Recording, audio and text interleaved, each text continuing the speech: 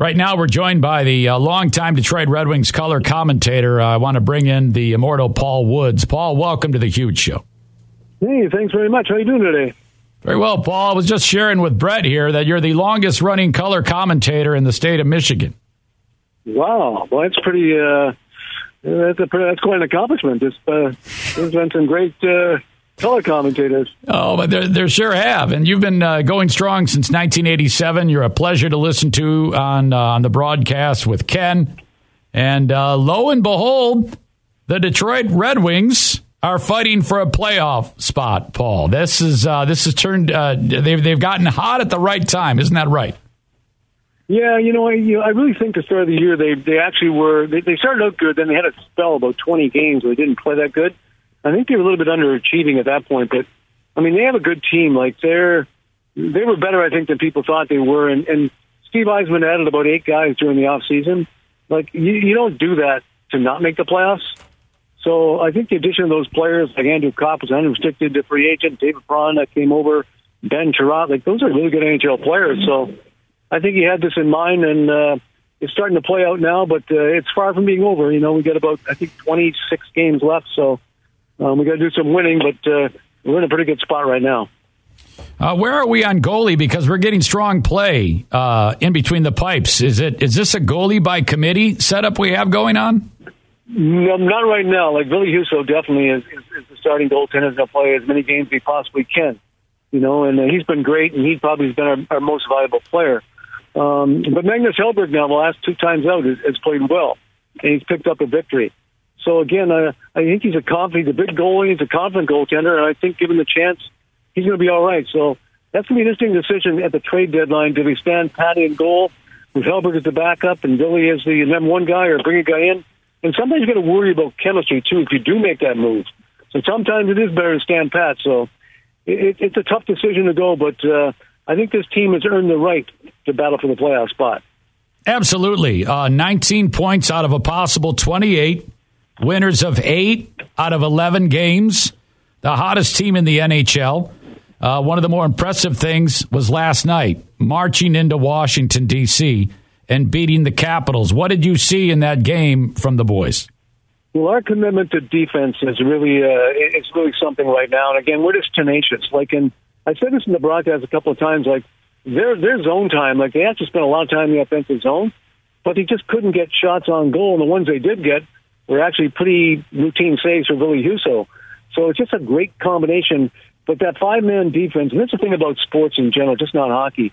The real secret to it is when the team gels and comes together and starts to play as a group and holds each other accountable. Once that happens, great things are in the near future.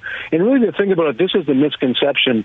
Like people think it's about a superstar because they're on ESPN and they show the great highlight, and that's just one play in the game.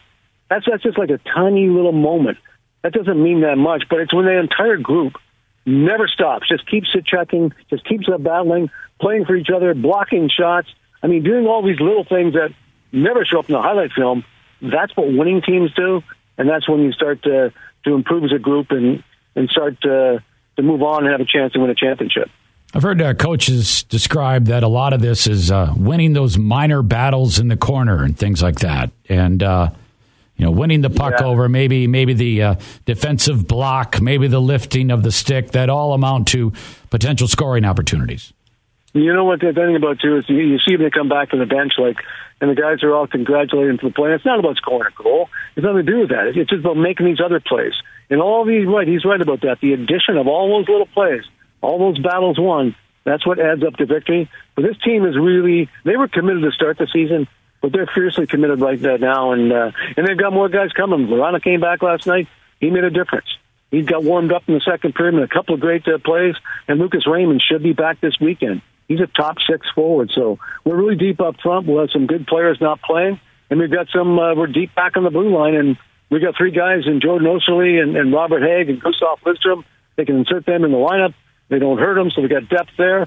And then again, the goaltending we talked about earlier. So, yeah, it's a team I think that can definitely make the playoffs. I'm glad you bring up Verona.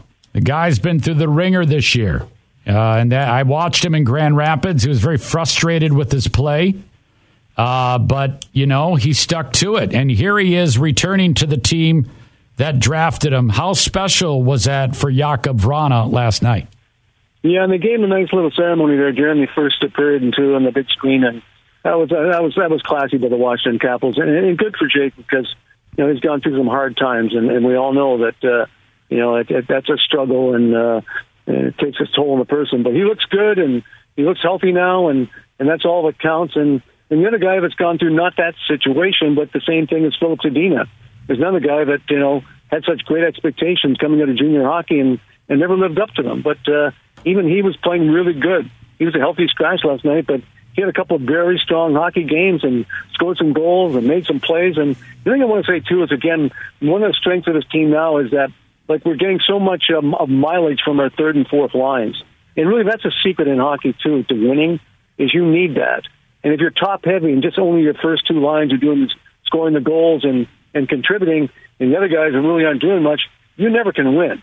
And you think back to the Red Wings championship years like Maltby and Draper and Joe Kocur and Darren McCarty, and these guys that played in the third and fourth lines, they were very important. Doug Brown, they were very important in the Red Wings winning game. So it takes that entire group. And I see these matchups now, and I look at the different lineups, and we're deeper and we're better on our third and fourth lines. And this Pius Suter, I'm telling you what, this kid is something. He had 2 goals, 260 goals last night.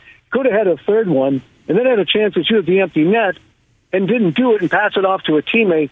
But he's so unassuming, yet he's such an important player because he can kill penalties, power play center, play the wing, take face-offs, and just goes about his business day after day. Yeah, I love that. That was very, very impressive. And, lost in all of this is the fact that Larkin got a little high on Oshie, and Dillon had to leave the game, and the Wings still. It gave the Caps a little bit of momentum, but that was it. The Wings closed the door on them despite their captain being gone. That's very, very impressive.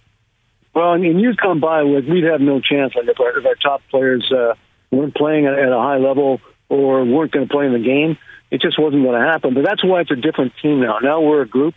And again, they didn't look any different. They just kept playing the same way and tenacious checking all over the ice and not giving the Washington Capitals any free looks. And it worked out well. But that's the mark of a great team. It's not about one person.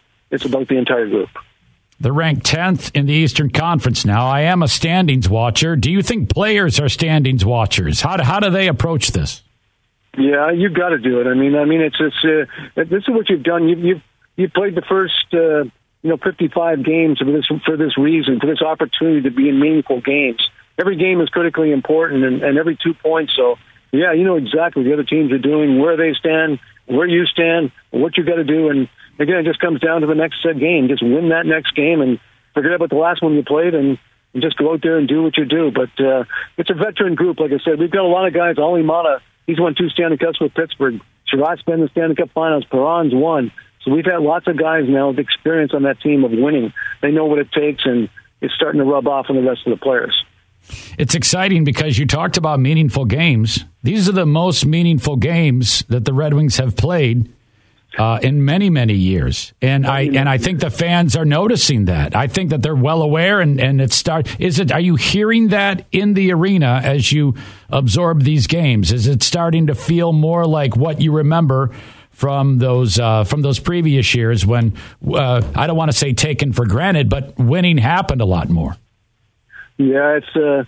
I think the players really don't even understand what's going to happen in Detroit because Detroit's a great hockey town, and once they start, that buzz starts to happen and stuff like that, it just starts to build, and it'll be something else. I'll tell you what. And again, this is a really likable team too. That's the other thing about it too. There's a lot of good characters in this team, and they play hard. And Moritz Seider has just done an outstanding job, just being a second-year player.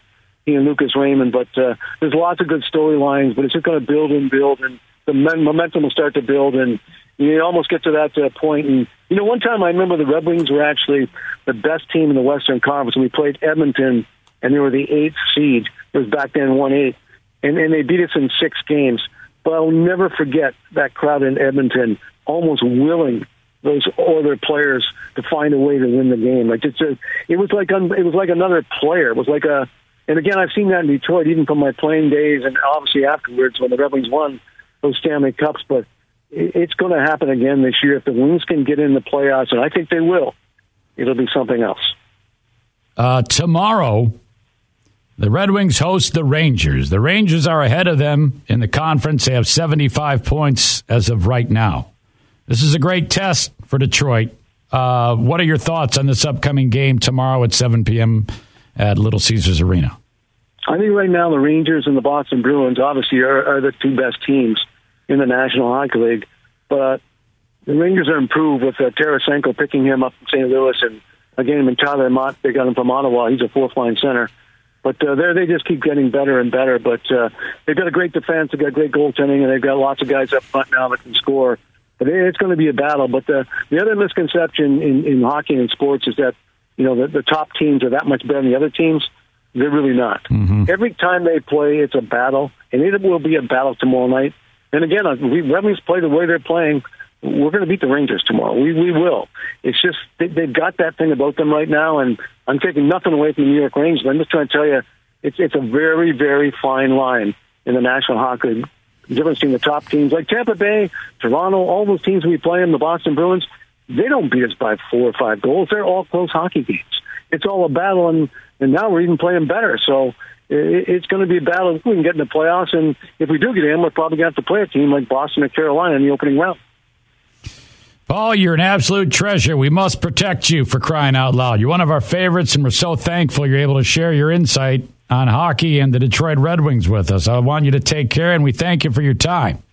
Well, I really appreciate the time today as well. Thanks for all the kind words, and let's get in the playoffs, and let's go from there. I hear you. Thank you, Paul. My pleasure. Talk to you down the road. Ladies and gentlemen, the one and only Paul Woods. How about that?